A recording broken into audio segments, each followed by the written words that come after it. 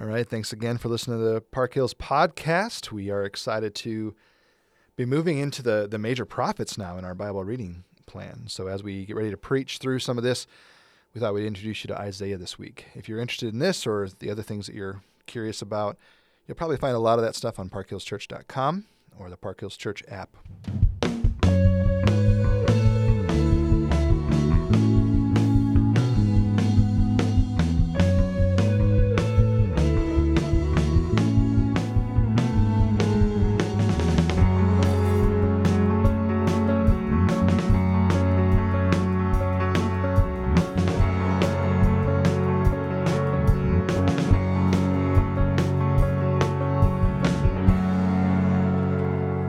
Talk about Isaiah, not just the book. Let's talk about the prophet from the 8th century BC.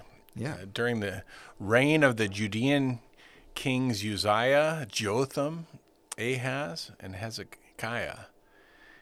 But he is also the author of the book, Isaiah. And Isaiah was the son of Amoz, we know from chapter 1, verse 1. And he may have been King Amaziah's brother. He grows up in Jerusalem, and Isaiah receives the best education the capital could supply. So he's deeply knowledgeable about people, and he became political and religious counselor of the nations, really. And he had access to monarchs, and he seems to have been the historiographer at the Judean court for several reigns, according to 2 Chronicles 26 and also chapter 32. You handled historiographer perfectly. Yeah, I had to practice. So we are introducing you to Isaiah, and we're doing that actually by pulling from one of the resources that we use occasionally when we're doing some sermon prep. And so we thought we'd introduce you to that resource and show you just kind of how it works if you're working through a Bible dictionary. And then we're basically just kind of reading through it, and then we'll talk about Isaiah for a little bit. So second thing that we see about Isaiah is he's got a wife who is referred to as a prophetess, and we know of at least 2 sons, and the 2 names are awesome to pronounce. Shir Jashab was one, or Maher Shalal Hashbaz. Can you imagine? That is a mouthful. Can you imagine yelling in the house? Okay. You got to come up with a shorter name. Yell that one down the stairs. Yeah, Maher Shalal Hashbaz. You know what would happen to me if that was me and I was calling out to my son? Right. I would have gone through that name and then realized I went to the wrong. I named the wrong kid, so then you had to go through the list the next, and get Shir Jashab, Yeah. But Maher Shalal Hashbaz. It's a name, man. Yeah, I hope they gave him a nickname. I hope so too. And when you start reading in the book, you'll actually read what these names mean, and you'll realize, I don't know that I would name my kid those things. I mean, some of these are. The prophets sometimes name their kids with names like, you shall be cut off, or you will no longer be on the earth. And you're like, oh, I don't like that name at all. Yeah, how to start a kid's life out wrong. It's weird. Right there.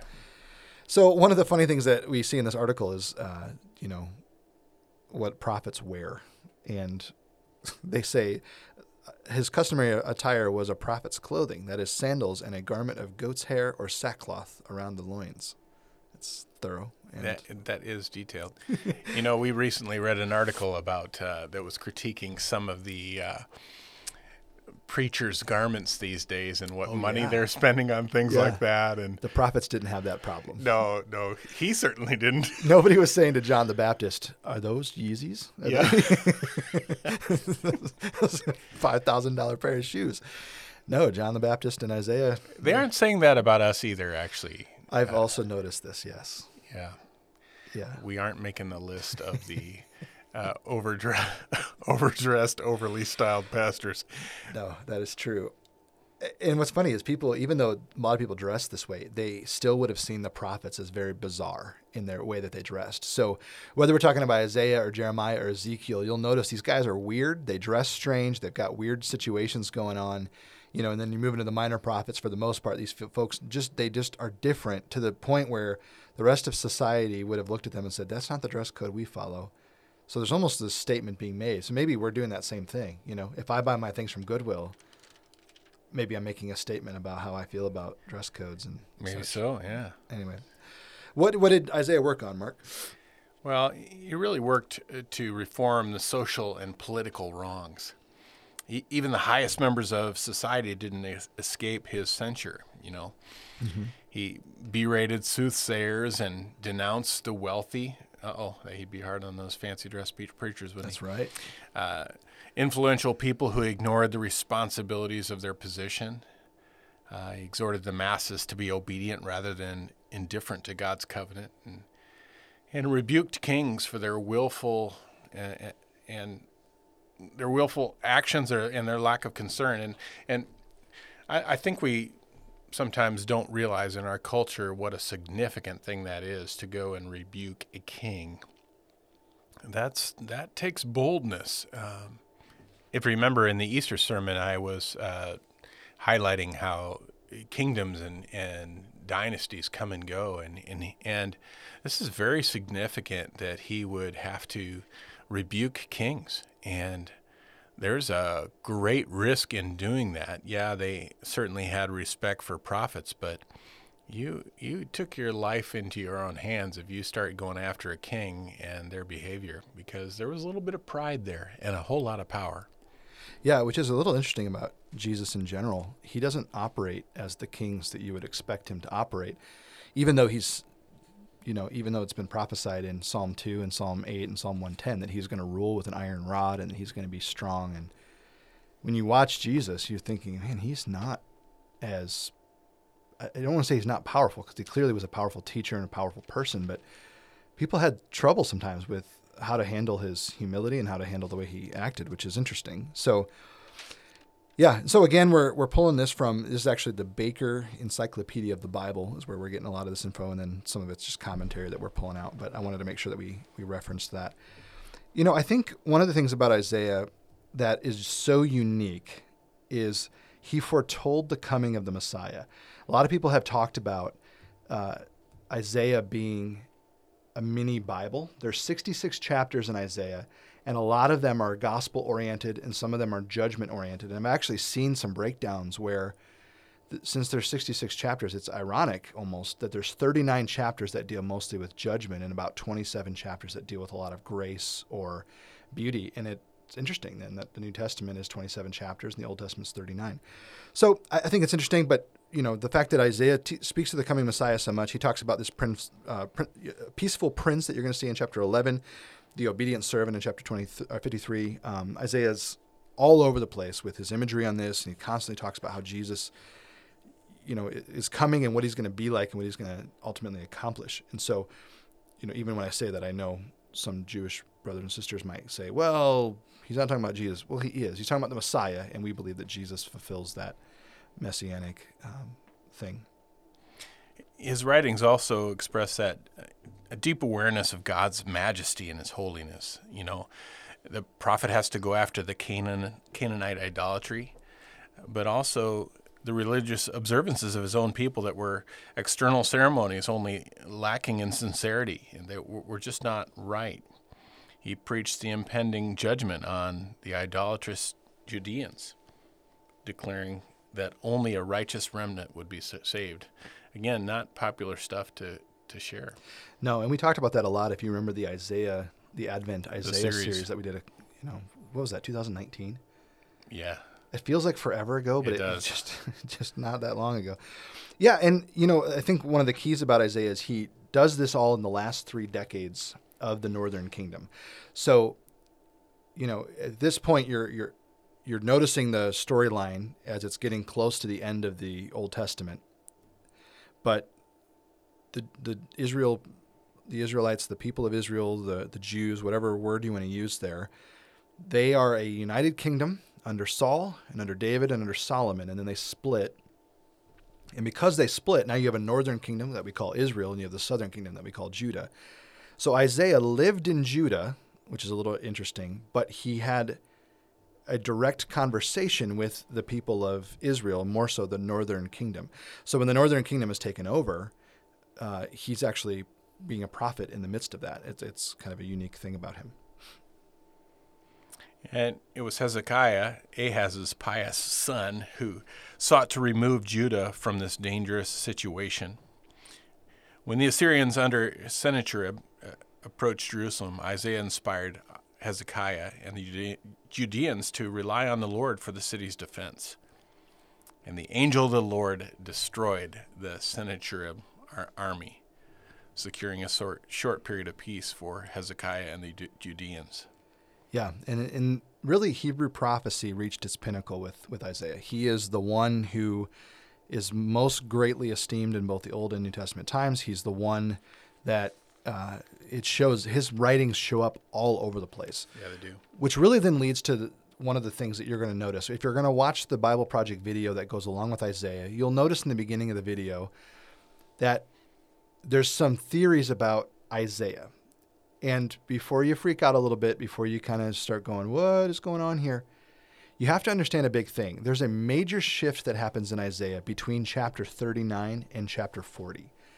So Isaiah 1 through 39 begins with a number of issues. I'm going to get into this a little bit in the next podcast, so I'm not going to give it all away. But there's a lot of issues with Israel in 1 through 39. And then there's this break at the end of 39 where the Israelites are actually taken away. And the Babylonians come in and visit Jerusalem, and Isaiah is just overwhelmed with the fact that, how would you do this, king? This is ridiculous, and that's Hezekiah.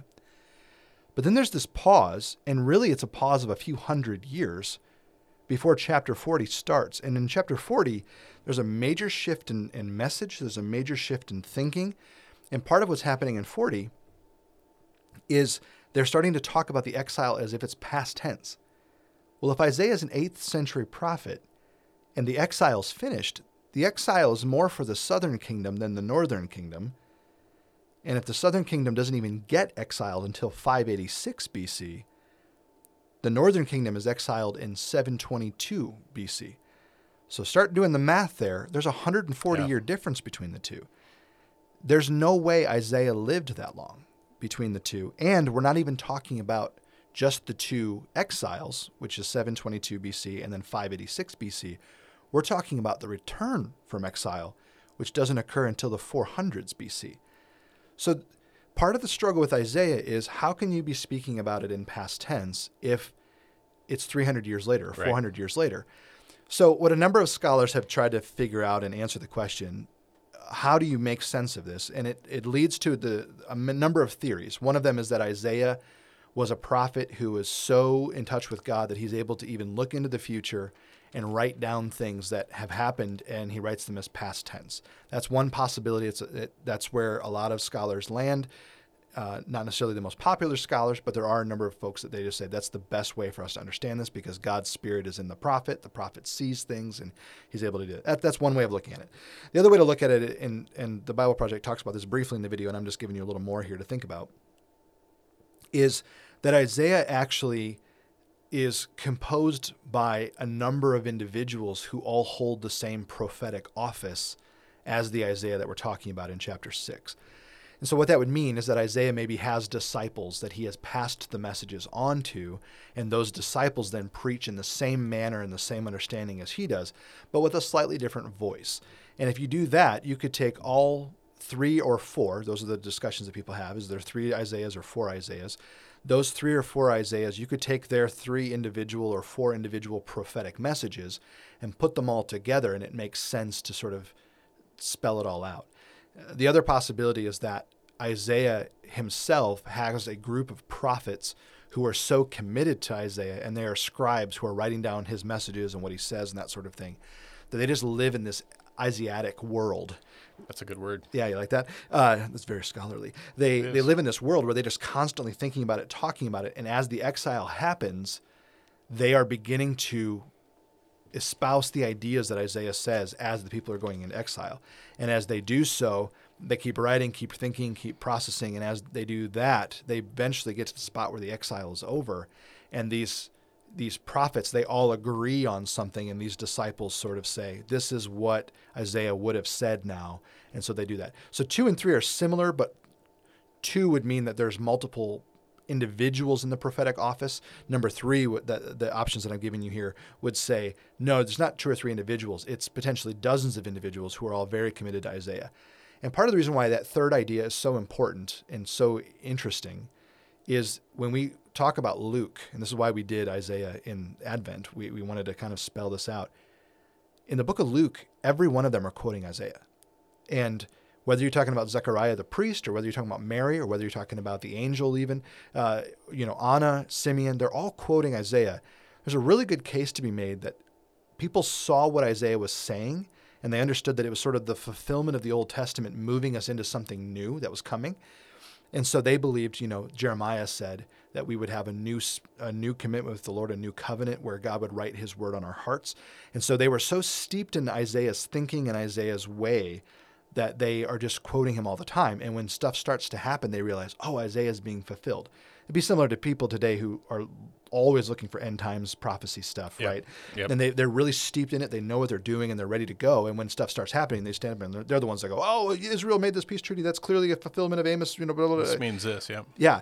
And the only difference there is the people who are doing that today are trying to follow this category, whereas the people that are following Isaiah definitely know what Isaiah was saying, and it is fulfilled by Jesus, and they know that it's fulfilled by Jesus, whether that's through the Spirit's leading or whatever. Whereas I'm not always sure that I trust all the prophecy experts of today. Okay, all that to say. Oh, why not? Yeah, all that to say, Isaiah, there's a really good case to be made that we have multiple authors here, and there's nothing wrong with that. That is not like a crazy throw your Bible out and call it all a bunch, craziness or whatever. Almost every one of us sees the change in voice and the change in tense even for the verbs. Instead of talking about a future exile, they talk about a past tense exile. And there's really no issue with that. It's just a question of where do you want to land. And so I thought I'd bring that up as we dive into Isaiah. If you ever have any of those questions, we thought we'd just throw it out to you and let you think it through. Excellent.